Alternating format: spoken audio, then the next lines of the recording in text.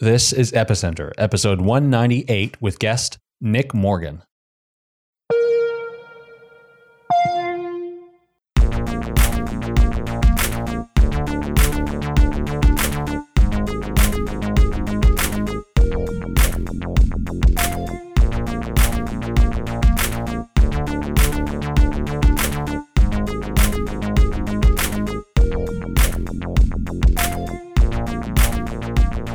This episode of Epicenter is brought to you by Jaxx. Jaxx is the user-friendly wallet that works across all your devices and handles both Bitcoin and Ether.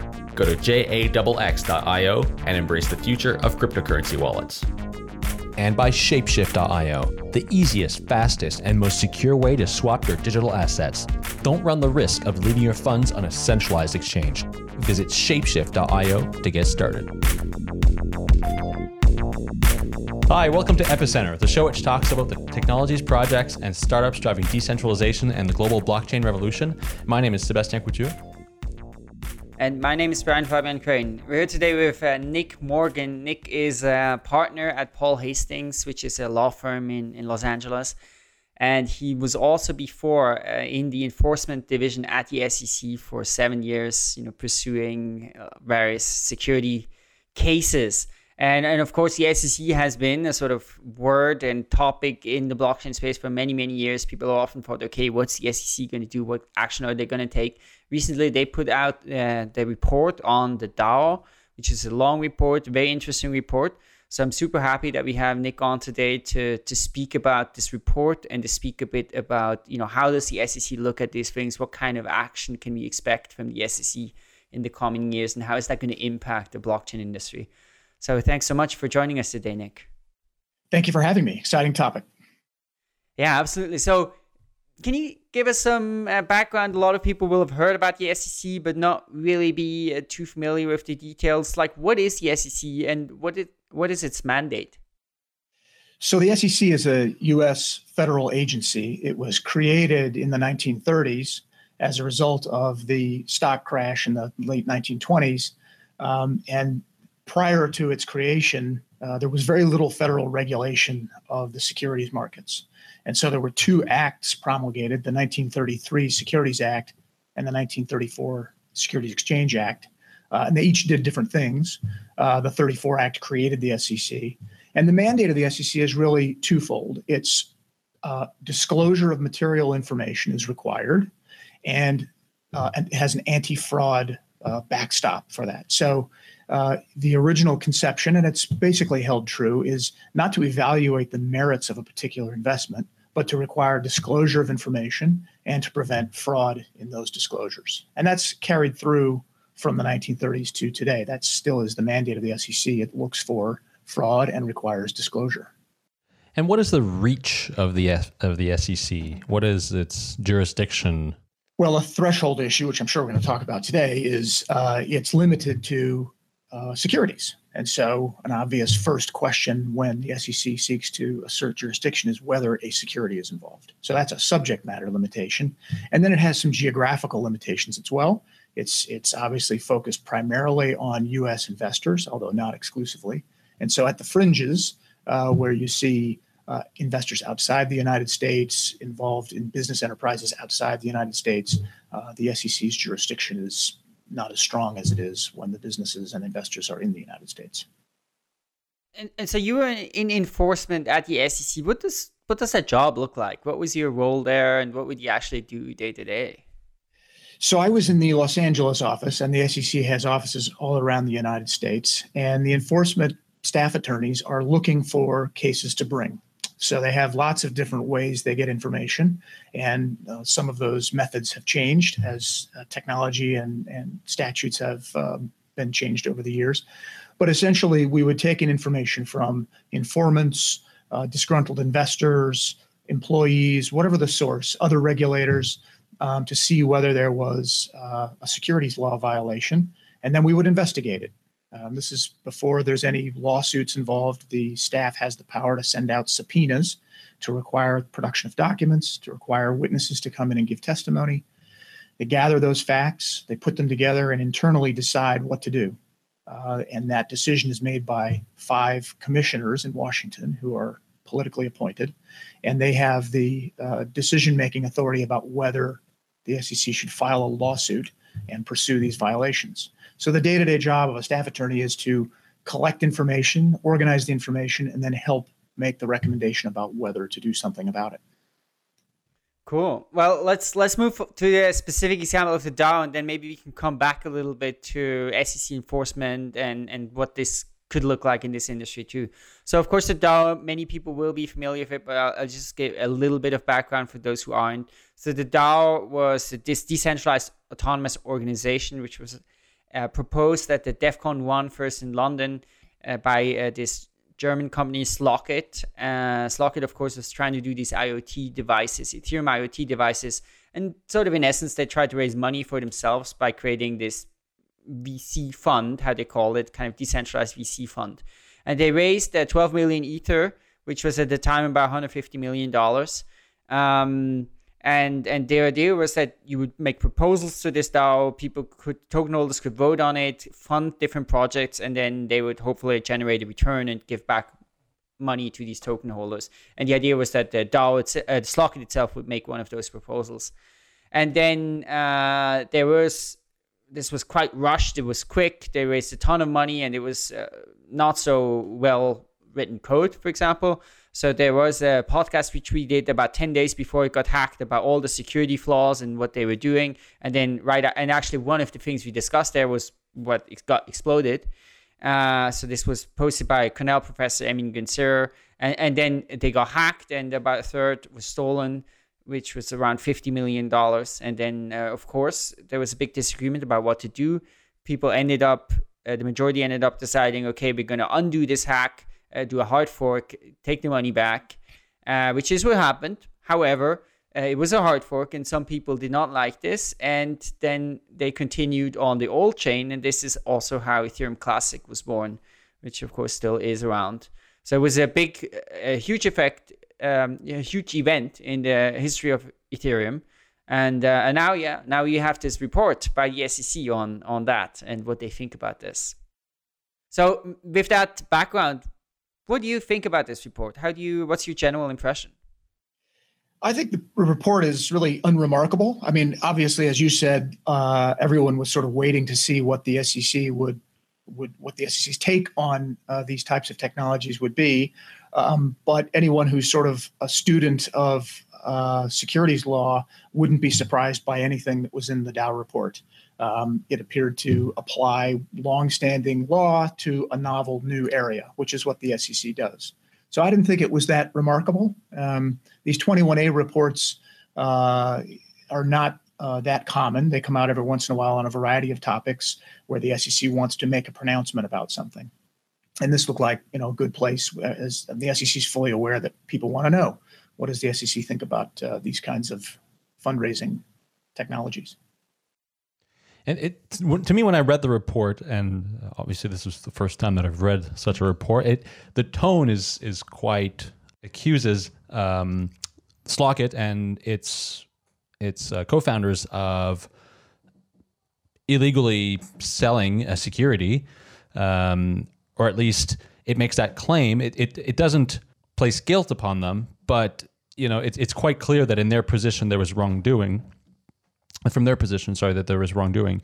What would it take? I mean, what more do we need in order to have an enforcement of basically this report that just lays out, their side of the story and their position? Right. And that's one thing to keep in mind is when the SEC issues a report like this, you're getting a one-sided view. You're getting the SEC's view. We don't get to hear the other side's view. But to answer your question, this report dealt almost entirely with whether the DAO was a security or involved a security. And the importance of that issue, obviously, is if it's not a security, the SEC doesn't have jurisdiction and the federal securities laws don't apply. So it was important that they sort of stake out their ground and say this is a security. Several things flow from the conclusion that it's a security. The first one being every securities offering or sale has to be either registered or exempt from registration. So when you describe accurately that the report says the DAO principals had liability. They had broken the law. What the SEC really focused on was the fact that the DAO had not registered or qualified for an exemption from registration. I think the case that the SEC will bring next against someone will involve the other aspect of the federal securities laws, the anti-fraud provisions. And I think the discussion about whether a security exists and whether registration was required will be included in that type of a case. But I don't think we'll see the next case be argued solely on the basis of whether it's a security and whether it should therefore have been registered. There will be an anti-fraud component to that. And why do you think that this report was written about the DAO and not some other decentralized autonomous organization, ICO, or even Ethereum itself? Well, this is me speculating, but I think the DAO was fairly high profile because of the hack. It got a lot of press. The amount of money raised was fairly significant. So that's another factor in favor of choosing this one over another one.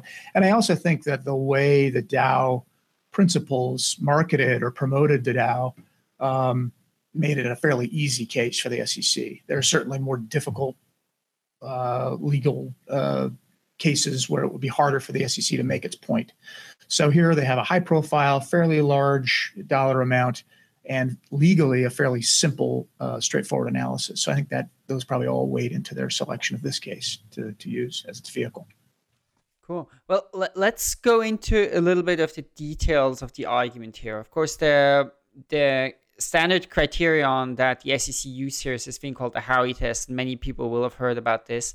So the Howey test, I'll just read kind of the one sentence definition, actually very short and simple. So it's an investment contract, or an investment contract is an investment of money into a common enterprise with an expectation of profit to be derived from the entrepreneurial effort of others. So basically 4 things, right? Investment of money, common enterprise, expectation of profits, and entrepreneurial effort of others. And then they just kind of apply that to the DAO, right? And so I guess even the first point is kind of interesting, right? So they say investment of money, clearly it was. So they consider Bitcoin, Ether, and cryptocurrencies here money. Was that surprising to you, or?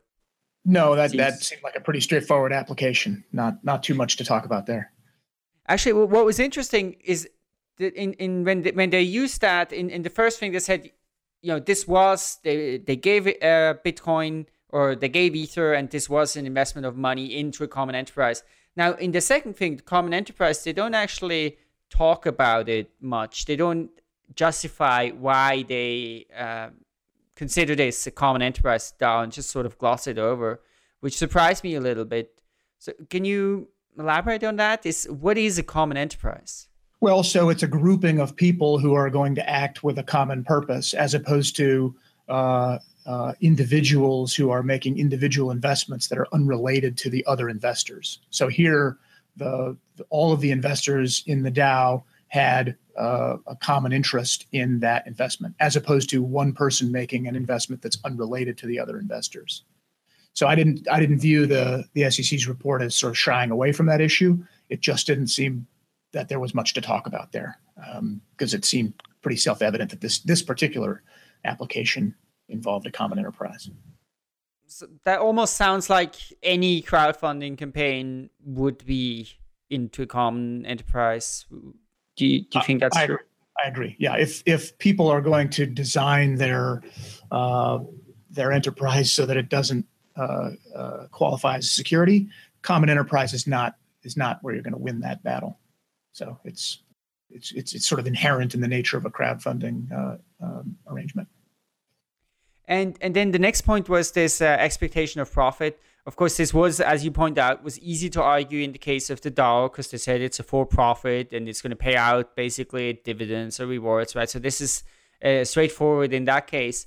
But it's interesting to think about or to understand exactly to what extent this depended on what the people marketing the DAO said, as opposed to the expectation of people participating in that.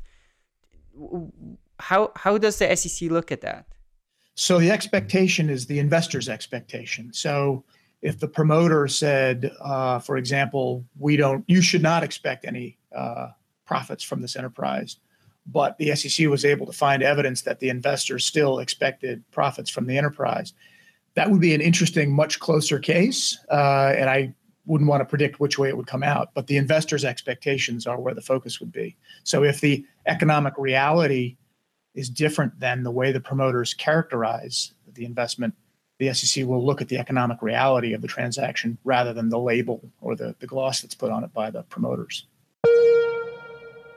Let's take a short break to talk about Jaxx. Jaxx is your wallet, your complete user interface to cover all your blockchain needs. I've been using it and I've been loving it. Now, Jaxx supports a lot of different cryptocurrencies. It supports Bitcoin, Ether, Litecoin, Ethereum Classic, Zcash, Augur Rep, and they're adding many more, keep responding to users' needs. Now, with Jaxx, the nice thing is that you can manage all of those coins within a single wallet, and you are in control of your own private keys. They're not on their server, and there's a single 12-word seed that you can use to back up your wallet, all your coins, and sync them across different devices. Talking about devices, they're on pretty much any device that you can think of. You can get it on PC, Mac, Linux. You can get it on smartphones like Android and Apple and iPhone. You can get it on tablets, or there are even browser extensions for Chrome and Firefox. And on top of that, in Jaxx, you can actually exchange different cryptocurrencies for each other because they've integrated Shapeshift. And more partnerships and integrations are coming down the line in 2017 that are going to make Jaxx even better. So Jaxx is really making blockchain and cryptocurrencies accessible for the masses, easy to use for the masses. Make sure to get your own Jaxx wallet at jaxx.io, or you can get it from any of the app stores you are using. We'd like to thank Jaxx for their support of Epicenter. How easy is it to prove that investors had an expectation of profit? When you're talking about several thousands of investors, how do they make that? Well, so it's interesting. So this issue has come up most recently. There's I don't know if you're familiar with the EB-5 visa program, where people outside the United States are able to make investments in the United States and qualify for a visa if certain conditions are met. So that's created a whole cottage industry where enterprises in the U.S. are selling interests to build a shopping mall or do whatever.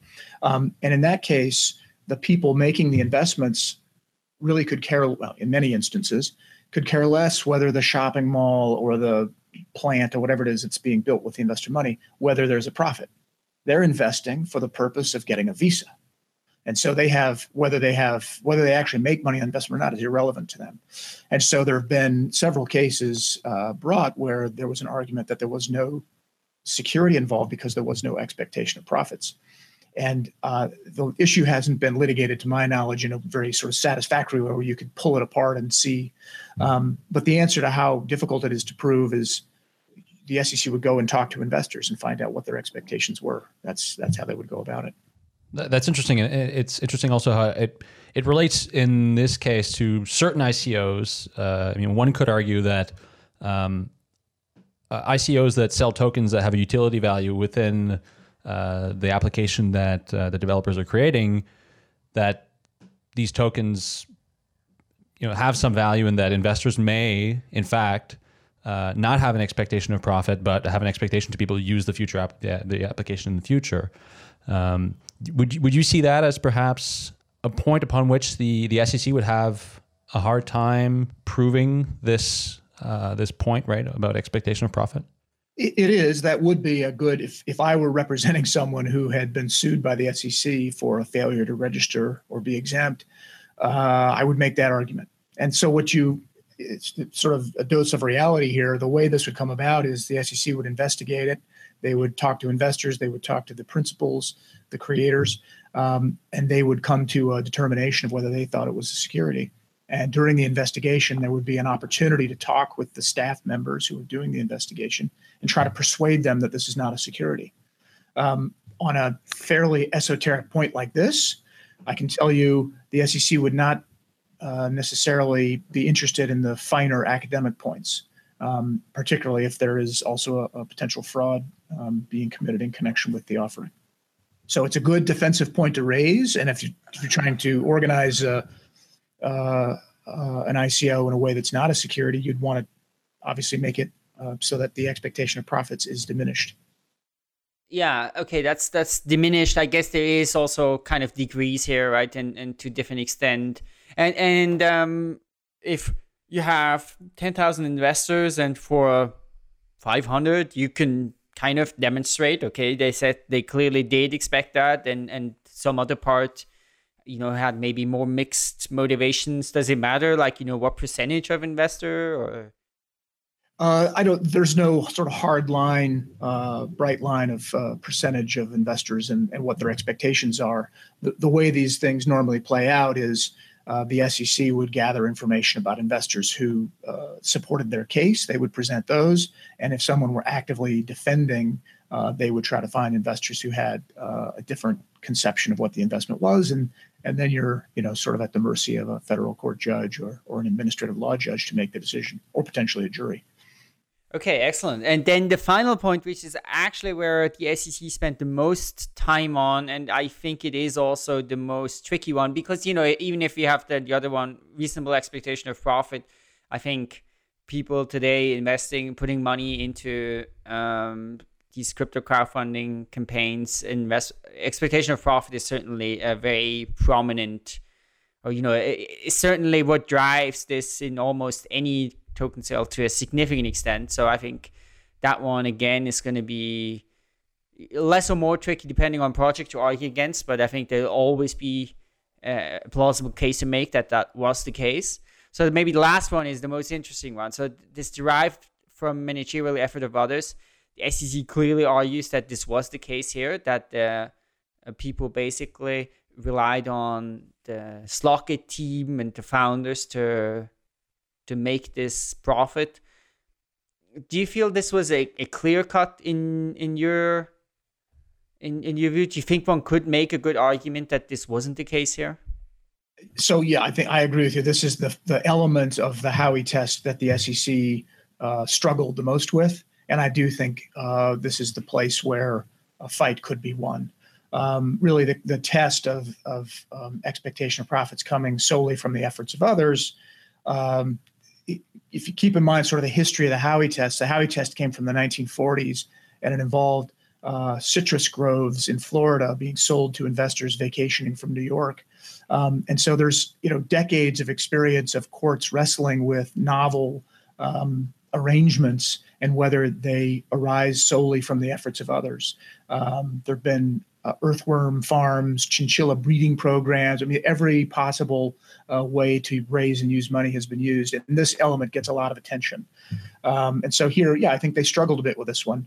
And ultimately, what they're trying to do is decide whether the investors are really passive investors or whether they're actively involved in creating the value. And they decided here that the investors were not actively involved, that they had to rely, as you say, on the curators and the Slockit principles for the investment to pay off. Yeah, so they cite a lot of examples here. They clearly have a case. I mean, I think one could make the opposite case too.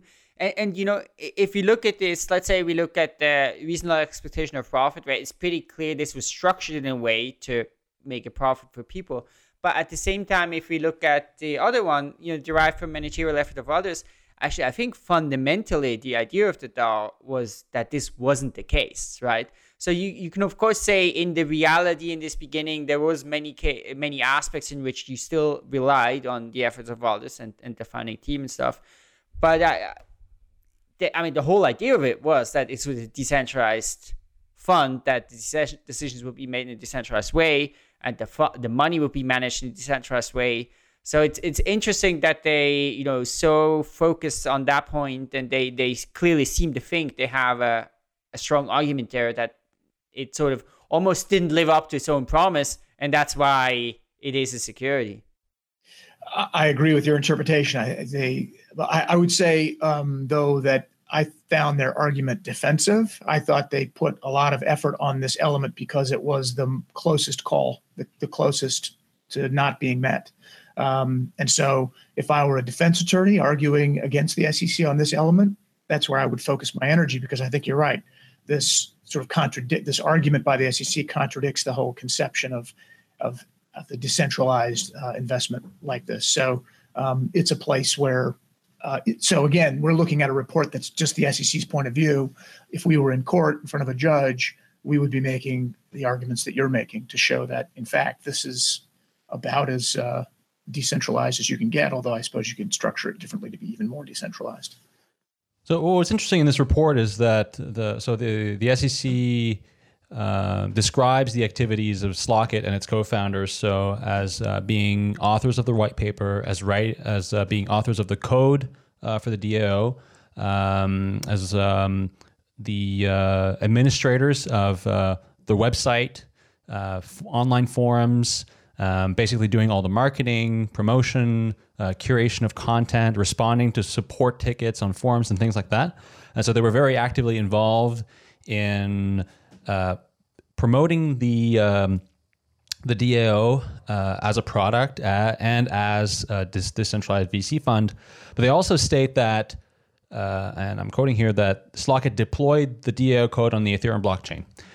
However, this can't really be verified. I mean, of course, it's quite possible that Slockit did, in fact, deploy the code. But let's say we live in a world where we can't verify that.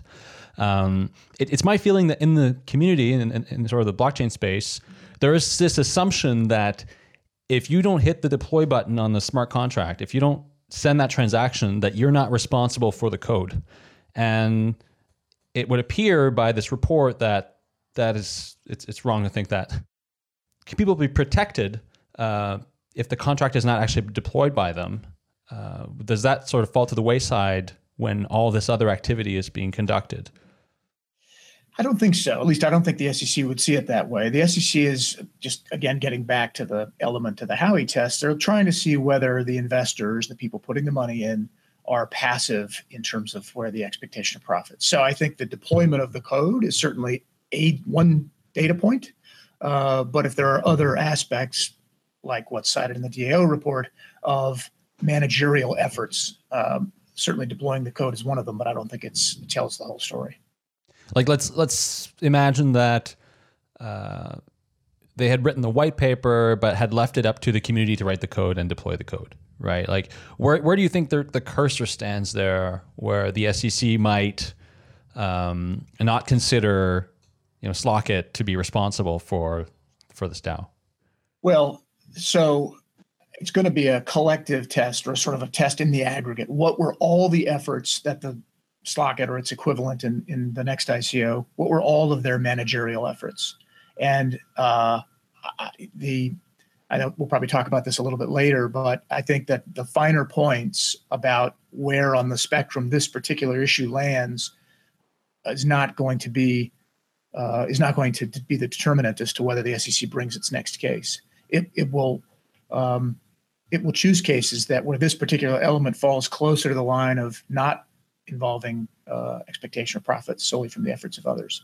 But I wouldn't rely on, okay, we only did these things, and so it's not a passive investment. If that's what someone's relying on to not come under the SEC's jurisdiction, I'd be very cautious about trying to sort of position it solely based on that kind of a thinking. If we look at the DAO, right, and if you kind of say, okay, let's apply this sort of reasoning to some other examples. For example, let's use the Ethereum example.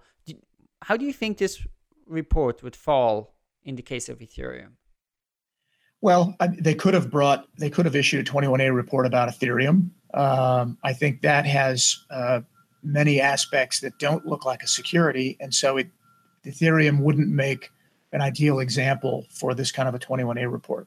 They wanted to pick a relatively legally easy case to make their point. So I don't think they're going to bring a case against Ethereum.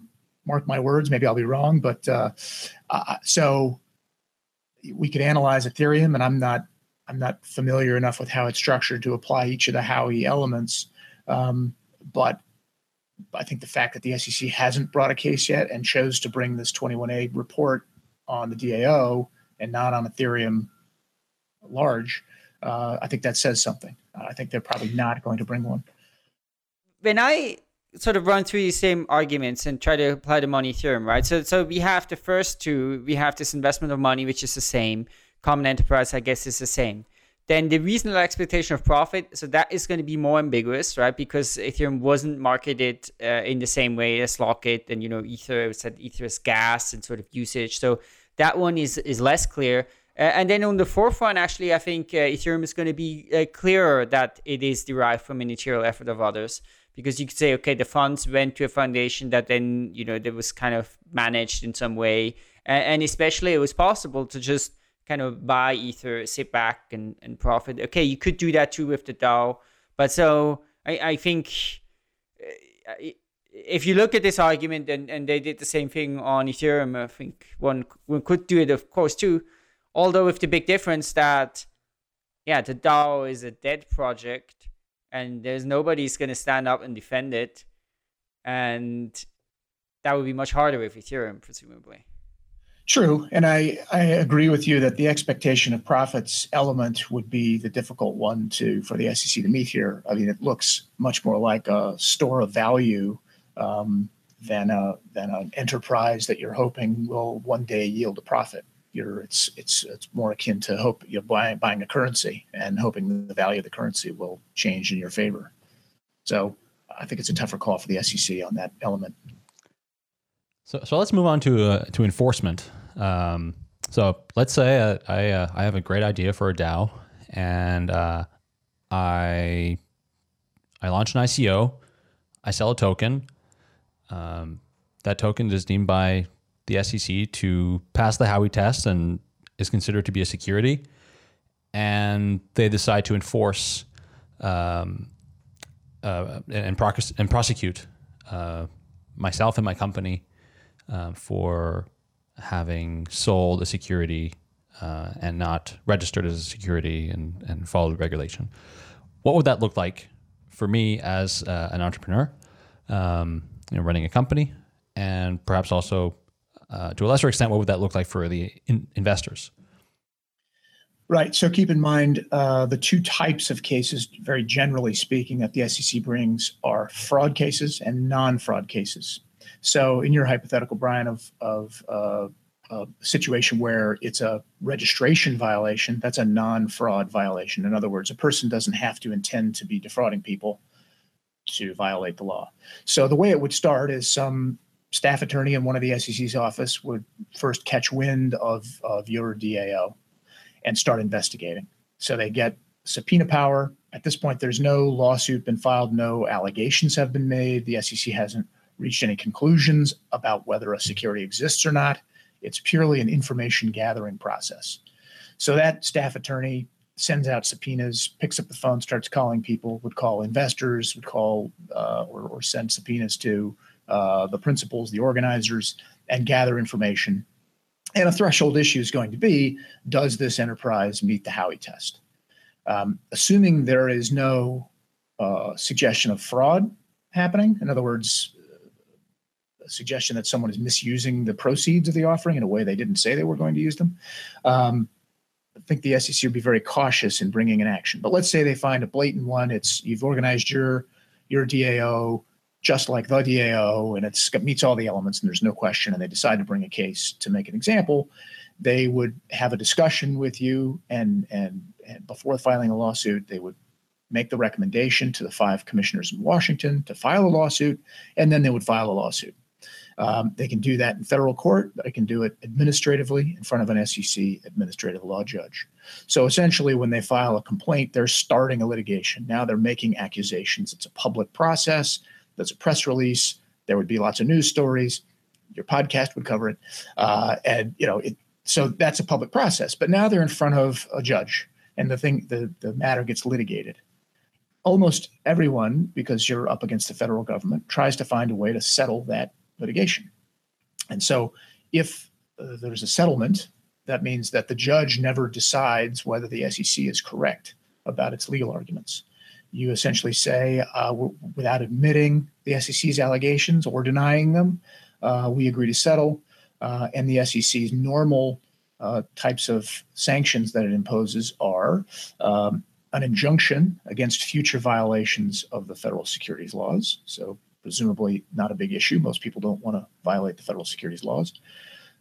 Disgorgement of any ill-gotten gains is the way they would phrase it. So money that you had the benefit of that was a result of the legal violations.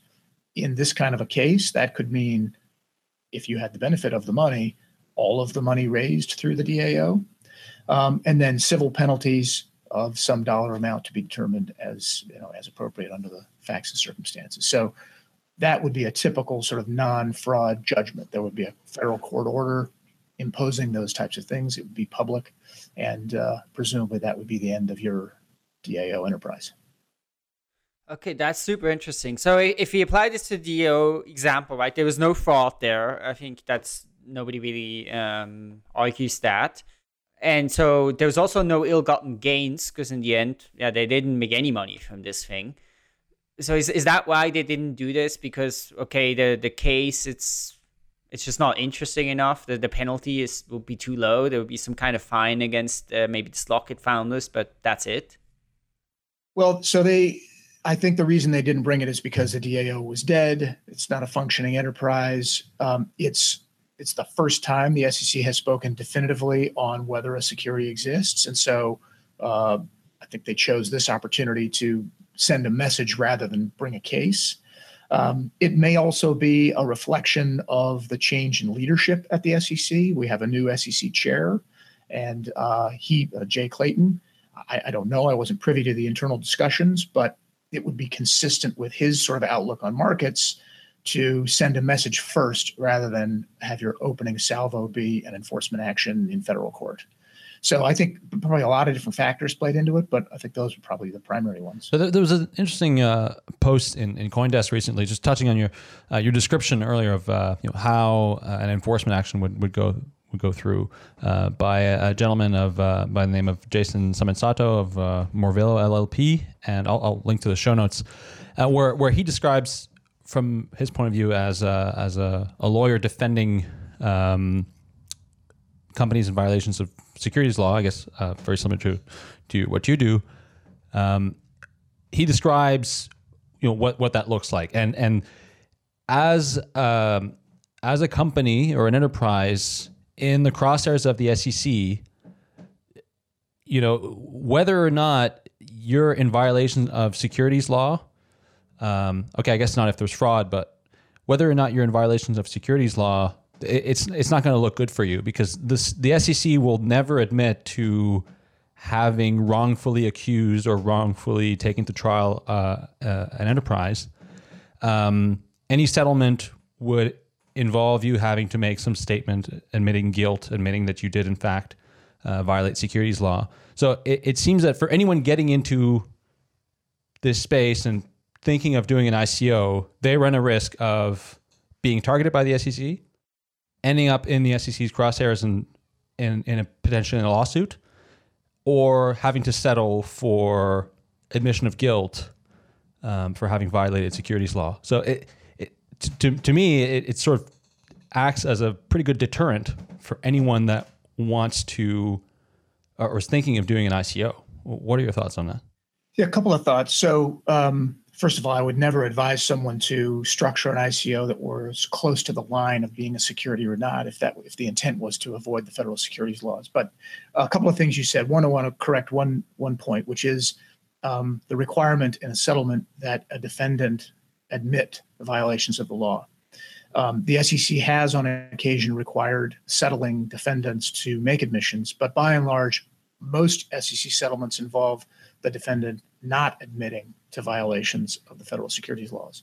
That doesn't help you much reputationally once the SEC has filed a lawsuit in federal court and made this public display alleging that you've violated the federal securities laws. And I think the point, I haven't read the post you referred to, but I think the point being made there was, if you settle a case, even if you don't admit the SEC's allegations, what the world sees is the SEC's complaint making those allegations. There's no retraction of those allegations. And there's a federal court order imposing sanctions on you as a result of those allegations. So reputationally, you're right. The SEC would never sort of retract what it said. The only way to get the SEC to acknowledge that its legal opinion is incorrect is to win and get the judge to adopt your legal arguments. And that means taking the case all the way through trial, potentially. So that's a difficult process. So is that why most people settle, because they don't want to go through this long process? They don't want to spend years fighting this? In the vast majority of cases, yes. I mean, obviously there are cases where the defendant has no good legal or factual arguments to make, and it's in their best interest to settle for that reason. But for many defendants, I mean, it's expensive to litigate against the federal government with its infinite resources. It's a long, drawn-out process, distracting from your business activities, expensive. So most people settle for that reason. The ones who can't, afford or don't want or choose not to be involved in litigation for years. So that's the vast majority of defendants. Although I guess that is interesting in this example in particular, because a lot of projects that are now raising money through these crypto crowdfunding campaigns are raising large amounts, and they presumably would have the resources to spend, maybe many millions of dollars on, fighting something like that. Do you also think that's going to be one factor, that they'll try to go after projects that they don't think have the resources to really fight? I don't think that's a big factor in case selection at the SEC. I think the case selection is how strong are the violations, what's the number of potential victims, and I do think the next enforcement case that gets brought will involve not just the issue of whether it's a security, but whether there's fraud involved. And so the focus of that kind of case is much more on the fraud. We said we were going to spend the money on something and we spent it on something else. That's the kind of case that'll get the attention of the SEC. And then, of course, they'll sweep in these Howey type arguments and say that it was a security and needed to be registered and wasn't. But I think the arguments that were the focus of the DAO report will become secondary in any case that involves fraud. And I guess that mostly means that the risk is biggest for projects that raise money and then people lose money and they're unhappy and they complain, and that's really when we will see the SEC mostly taking action. Yeah, I mean, go back to the position of the staff attorney at the SEC in one of the regional offices or even in the home office in DC, who's thinking about how much energy should I put into this investigation? How much energy should I put into putting together a case? The cases, the types of fact situations that will get the most attention are ones where disgruntled investors are coming in very upset at, I was told this, I was told X, and what happened was not X. Those are the kinds of fact scenarios that are going to get a staff attorney incentivized to go, and the institution of the SEC as a whole incentivized to go after something. Now, later on, so disgruntled investors will probably be the source of one of the next cases. Another possible source, though, is the SEC's whistleblower program, which permits the SEC to award a bounty to someone who provides information about securities law violations. So we've seen lots of insiders who are coming forward in an effort to get one of those bounties, providing information. And so particularly here in the crypto crowdfunding area where enforcement may be very difficult, the existence of a whistleblower who comes in and shares information that might otherwise be very difficult for the SEC to get, that might prompt a staff attorney to go after a case if there's particularly useful or damaging information from an insider. So, well, what are these bounties look like? Because I mean, if you run an SEO and you raised $300, $400, $500 million, and you're offered some like say $50,000 bounty, you're not really incentivized to do that. So the bounties that have been awarded have ranged. The way they're calculated is if the SEC brings a case, and if the SEC obtains a monetary recovery from a defendant, either in the form of penalties or disgorgement, then the whistleblower is entitled to a certain percentage of that bounty, of the monetary remedies that are imposed and collected. So in very different contexts, the dollar amounts of some of these bounties have been huge, into the tens of millions of dollars. So if you're looking, if you're an insider and you have information suggesting that money is being misused in one of these ICOs, and there's $100 million raised and potentially that amount of a judgment to be imposed, the bounty could be significant. So I wouldn't be surprised, particularly given the difficult nature of enforcing the securities laws in this context. Wouldn't be surprised if an ICO case comes out of a whistleblower seeking a bounty. This episode is brought to you by Shapeshift, the world's leading trustless digital asset exchange. Quickly swap between dozens of leading cryptocurrencies, including Bitcoin, Ether, Zcash, Gnosis, Monero, Golem, Augur, and so many more. When you go to shapeshift.io, you simply select your currency pair, give them your receiving address, send the coins, and boom. Shapeshift is not your traditional cryptocurrency exchange. You don't need to create an account. You don't need to give them your personal information, and they don't hold your coins, so you are never at risk from a hacker or other malicious actor.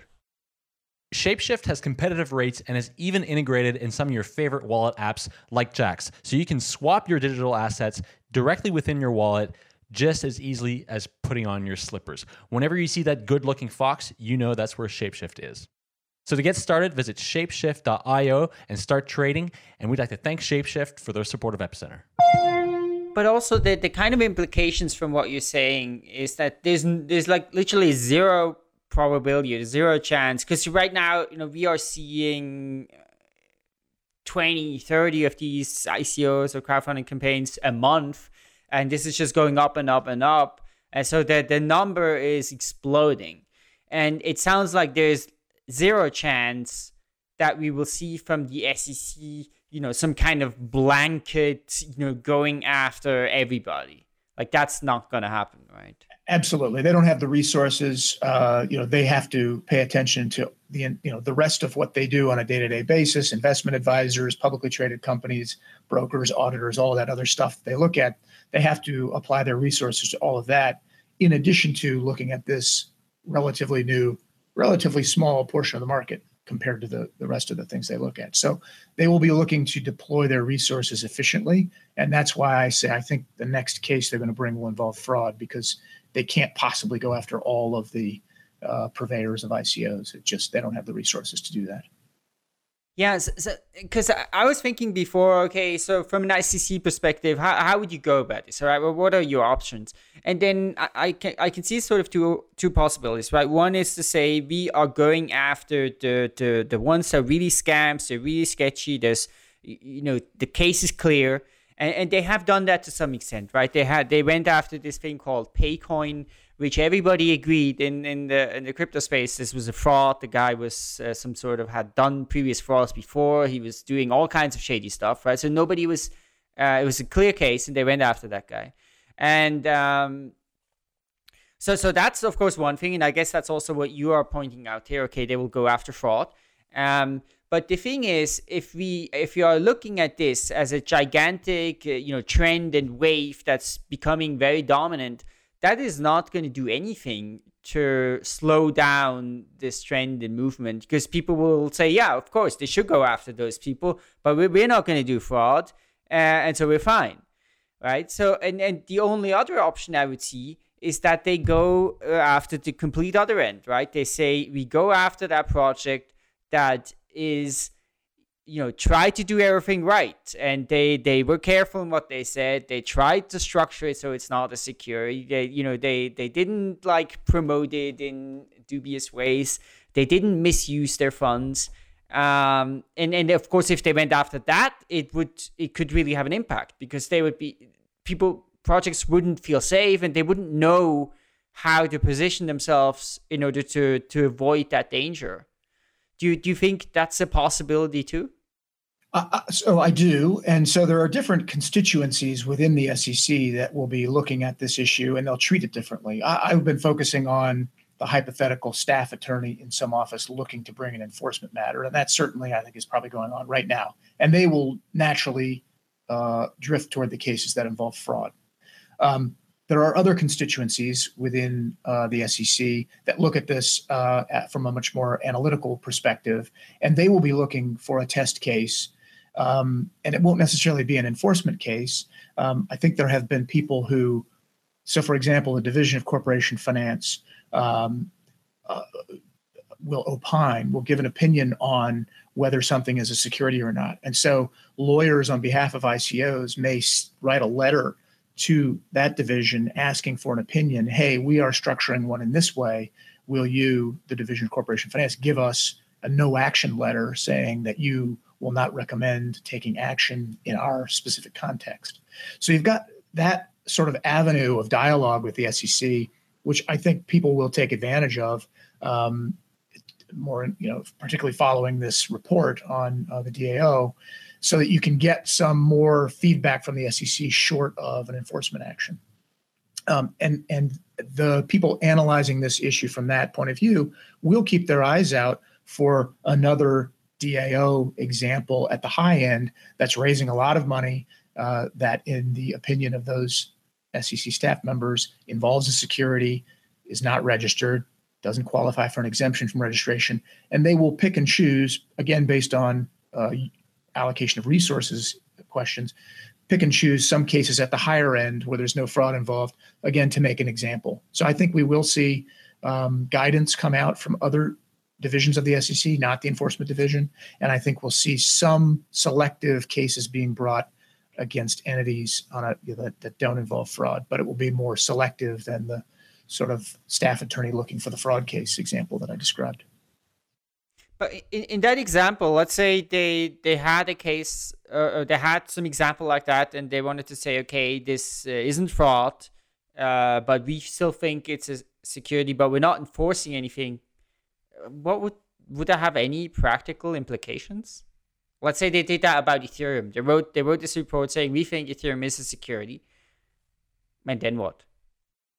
Well, I think if a division the Division of Corporation Finance, for example, decided that there was an ICO that involved a security and violated the registration provisions, a non-fraud example, they would take that to the enforcement division and encourage the enforcement division to investigate and bring a case. Then at that point, it becomes really a resource allocation issue. Is this example something where the SEC wants to litigate the case? And so they would take into account whether they want to expend the resources to do that, whether this is the best example of a case to bring to send a message to others and deter others from violating the same provisions. And then it would be up to the 5 commissioners, the politically appointed commissioners, whether to approve the case or not. So you're right, merely an internal determination that a particular ICO involves a security, that by itself has no impact on the outside world. It's really when the SEC decides to take action by filing a lawsuit, that's when you have the broader impacts.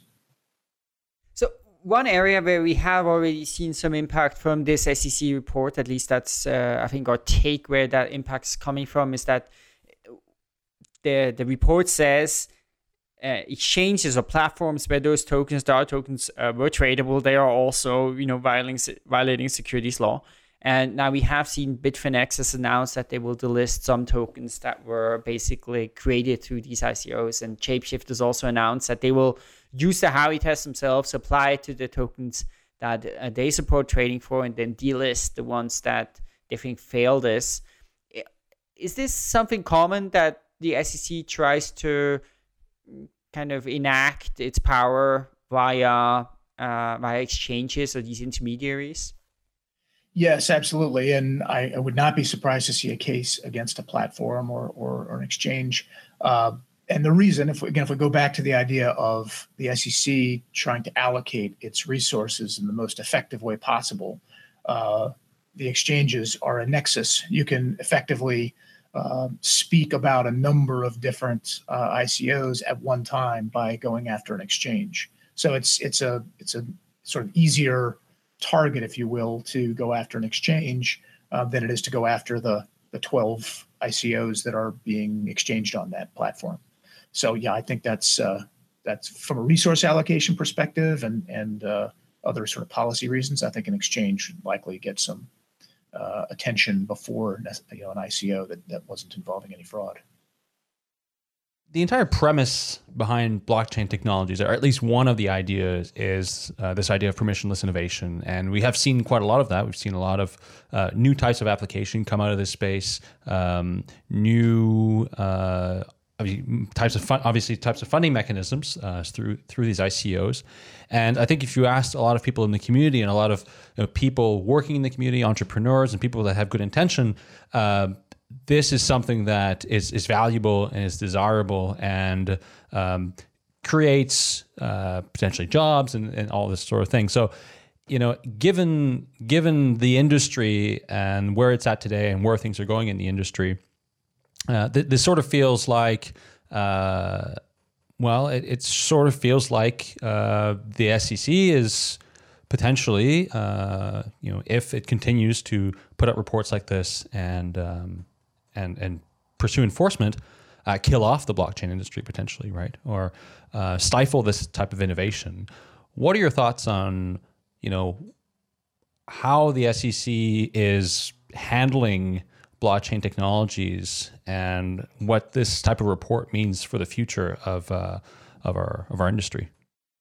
So I agree with you that this 21A report has the potential to chill positive, helpful, good economic activity, and that would be a shame. But I don't think we should extrapolate too far from the 21A report. I think they chose the DAO because it was a relatively straightforward application and they could send a message. So that's, I think, one word of caution is let's not extrapolate too far out. The other thing is we have seen, I think, a movement in favor of relaxed capital raising regulation requirements. So we've got the Jobs Act. The current chair of the SEC has spoken publicly about the dwindling number of IPOs in U.S. markets that he attributes to overregulation. And so I think that we'll see some, not reluctance, but some cautious, thoughtful approaches from the SEC not to overdo this, not to expand the DAO conclusions too far. One opportunity that I see here, and I think something that might be desirable, would be to sort of leverage this this innovation, that we've seen with this new type of funding mechanism to allow what I guess we would call today unaccredited investors to invest in projects up to a certain amount, right? I mean, at the moment, to invest in a company, you have to be an accredited investor, which means you have to have a certain amount of capital or a certain amount of revenue.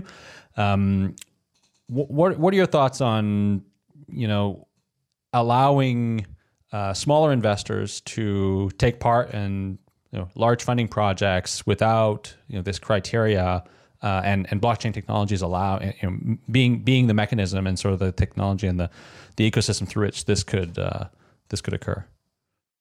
So you bring up a good point about accredited investors, and obviously the issue of accredited investors is assuming you're dealing with a security and you're trying to fit that offering of securities into an exemption from registration. That's where the subject of accredited investors comes up. So if you limit your offering to certain types of investors, accredited investors, or if you limit your offering to certain geographies, then your offering may qualify for an exemption from the registration provision. So the accredited investor threshold obviously keeps out of these offerings lots of people who don't meet the income and net worth requirements. So there's a whole movement separate and apart from the ICO movement to reform the accredited investor definition to expand the opportunities available to investors who don't meet that threshold. And certainly that would apply here if that reform takes hold. Yeah, I mean, expanding opportunities is I guess where there's a lot of potential. I mean, just look at the Jobs Act and the provisions in there for crowdfunding and just the entire industry that blossomed from that. It would, I think, definitely be a step in the right direction if similarly with ICOs we could open up this capital to just non-accredited investors or people that just want to invest small amounts of money in these projects. Right.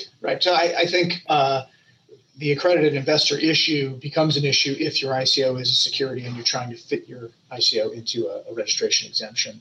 I think we can, if we're looking to see the way the ICO market's going to evolve, I think if we look at the private placement market, which happens right now every day, where people are raising money through private placements of securities, I think you'll see some similarities in the ICO markets. I think some people will continue to raise money through ICOs and not really pay much attention to the registration issue, the issue outlined in the DAO report.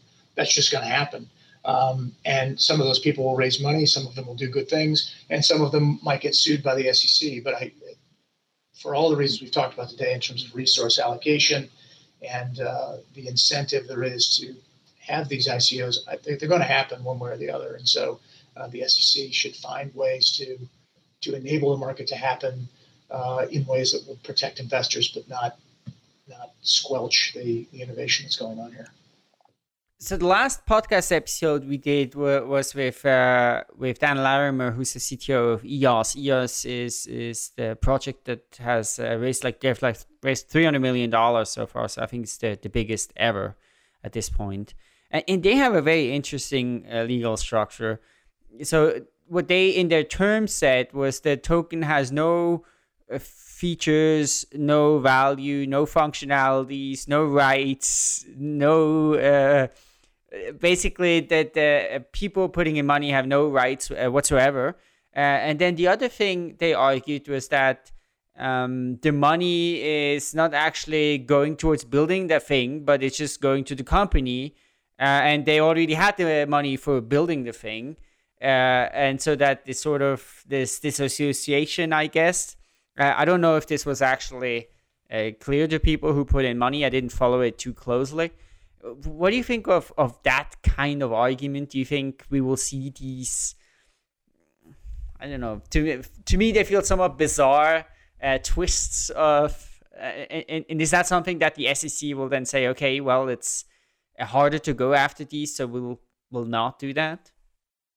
I don't think the SEC would ever say that. They won't shy away from a hard case, particularly if there's fraud involved. But the way you describe the EOS thing sounds very novel. Frankly, it sounds like a charitable enterprise. I mean, you're donating money for what purpose? It sounds like for any purpose. But except it's a for-profit, right? So it's actually right. But in terms of the investors' expectations, the way you described it makes it sound like the investors are being told they should have no expectations of anything profitable coming out of this.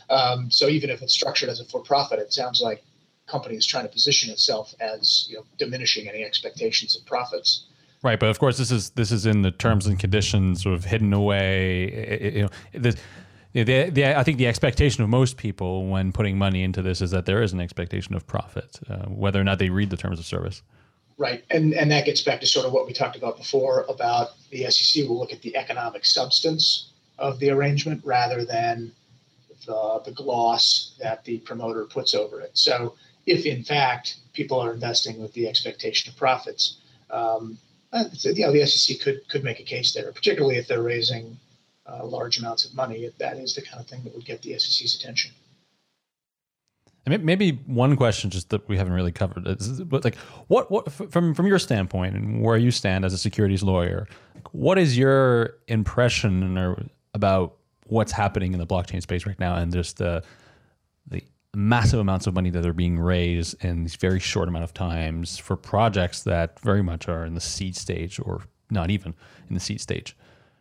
I think it's fantastic. I think that the more opportunities there are for investors to engage with investments, particularly investments that involve new technology, I think it's fantastic. It's I fear that a couple of bad apples will spoil the bunch. There will be people who are not honorable, who are misusing the investors' money, and when the SEC brings a fraud case against those people, it will give the impression that there's something problematic with the entire market. I think that's a shame because I think it's a great opportunity. Yeah, absolutely. That's a great perspective. Nick, thanks so much for coming on. That was super interesting, super valuable. Also personally to just learn so much about the SEC, how they will think about this stuff, how they will go about this. I think a lot of people will find this very, very illuminating. So thanks so much for joining us today. It's my pleasure. It's been great talking to you. And thanks so much for a listener for once again tuning in. So we're part of Let's Talk Bitcoin Network. You can find this show and other shows on letstalkbitcoin.com.